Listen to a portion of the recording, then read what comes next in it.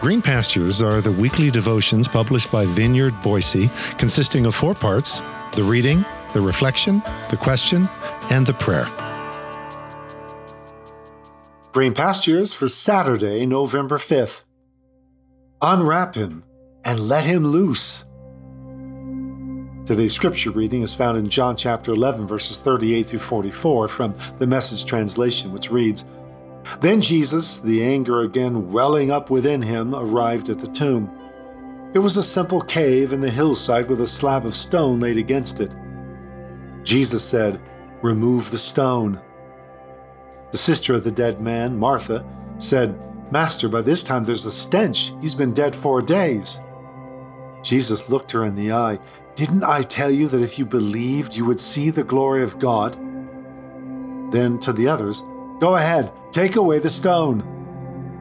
They removed the stone.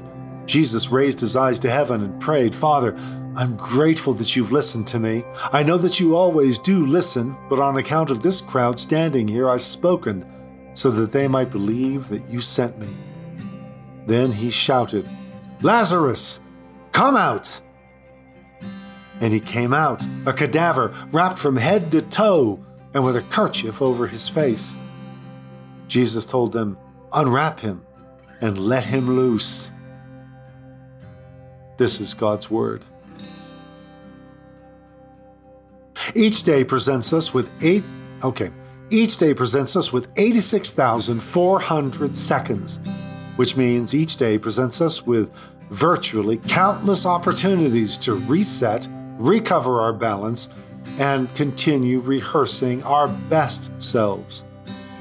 These are the words of Adam Robinson as he is quoted in the book Tribe of Mentors. Reset, recover your balance, continue rehearsing your best self, which I might add is your healing self. Secular counsel from a secular author, but it's really just another way of saying, with Eugene Peterson and others, practice resurrection. As healers, we are the embracers of possibilities. Few more possibilities are more challenging to see, let alone than embrace, than when standing outside of a recently occupied tomb. Lazarus had been dead for 4 days. His sisters stood nearby, weeping. A crowd of spectators had gathered, muttering, "If he loved him so much, then why didn't he keep this from happening?" Does that sound familiar? So many of Jesus' healing encounters were intentionally done on the sidelines rather than in the middle of the field at the 50-yard line, with all the action captured on the Jumbotron with ample slow-mo replays and analysis. This one was more like that. This one was going to be very public. Not only is there a crowd, but it's a crowd with connections to a hostile religious institution just over the hill, just waiting to pounce on some high-profile public demonstration like this. Jesus does more than embrace the possibility of that moment. He calls it forth. Notice he begins with thanks for answered prayer before any evidence of an answered prayer is visible. This is followed up with a prayed announcement that this is his Father's power unleashed, not his own. Jesus is merely conduit and channel, just like us. And then he calls forth the possibility of the moment. "Lazarus, come out of that tomb."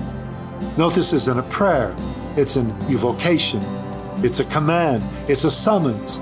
It's what I called in our week of reflections on prayer, a pugnacious prayer, a stubborn prayer.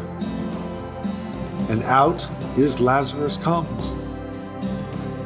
I think it was T.D. Jakes years ago who pointed out that it was a good thing Jesus specified Lazarus, because if he hadn't, then every tomb in the world would have emptied, inaugurating Kingdom Come and the great unwrapping of resurrected possibilities worldwide. Reset. Recover your balance. Rehearse your best self. Yes, your healing self. It's what this story is challenging us to do on a personal, daily level every time we face sealed tombs of what might have been. When we stare down the if-onlys When we encounter, that's all she wrote, dead-end moments. In each moment, our best self is our kingdom self that evokes life, that breathes hope, that commands light to shine out of darkness. On a practical level, here is the invitational challenge I see in this encounter. Sure, we can take it as an invitation to start crashing funerals and emptying cemeteries. Knock yourself out.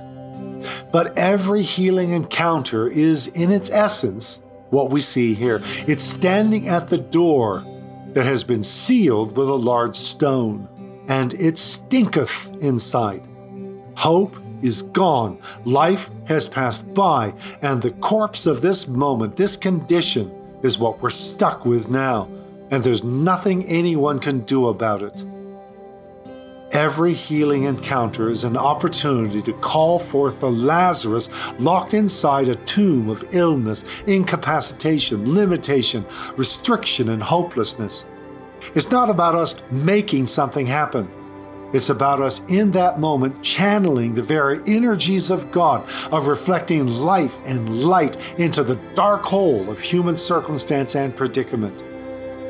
Sure, much of the time it's just us being present alongside those who are suffering as tears do the talking, and we reflect a different kind of light into the dark hole of the moment, a light of understanding in the midst of the circumstance, more than the light of its reversal. This also is practicing resurrection by helping others to reset, recover your balance, and rehearse your best self, which would be your self of hope again.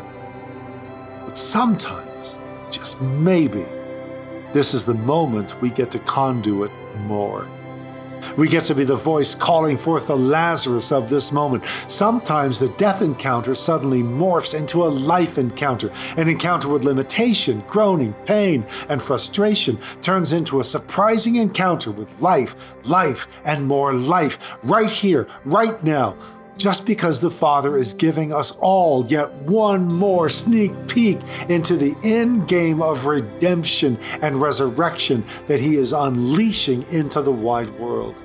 Sometimes we get to see the Lazarus concealed in this moment emerge. Sometimes we get to savor the moment as those binding strips of circumstance and disease and sickness and whatever are peeled off, one layer at a time.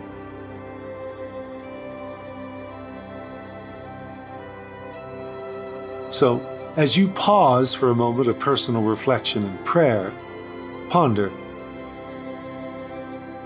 when have you had and taken the opportunity to summon death from the tomb, hope from the pit of hopelessness, health from stagnant pools of disease? How are you being challenged to use the 86,400 seconds of this day to embody and evoke the hands of a healer? Lord, give us the hands and heart of a healer. As you, Lord, went about doing good and healing all who were oppressed by the great enemy of our souls, so let us go about doing good and healing. Make us king's foil in your hands, crushed and effusing straightway the living freshness of 1,000 freshwater springs that grow deeper the further they flow, bringing fertility to the infertile, wholeness and home to the dispossessed and displaced, sight to the blind, lively step to the paralyzed, flowing speech to the mute, glorious sound to the deaf, metaphorically, spiritually, physically, body, soul, spirit, touch it all through these hands, through this heart of a healer. By your Spirit, with, upon, and in us. Amen.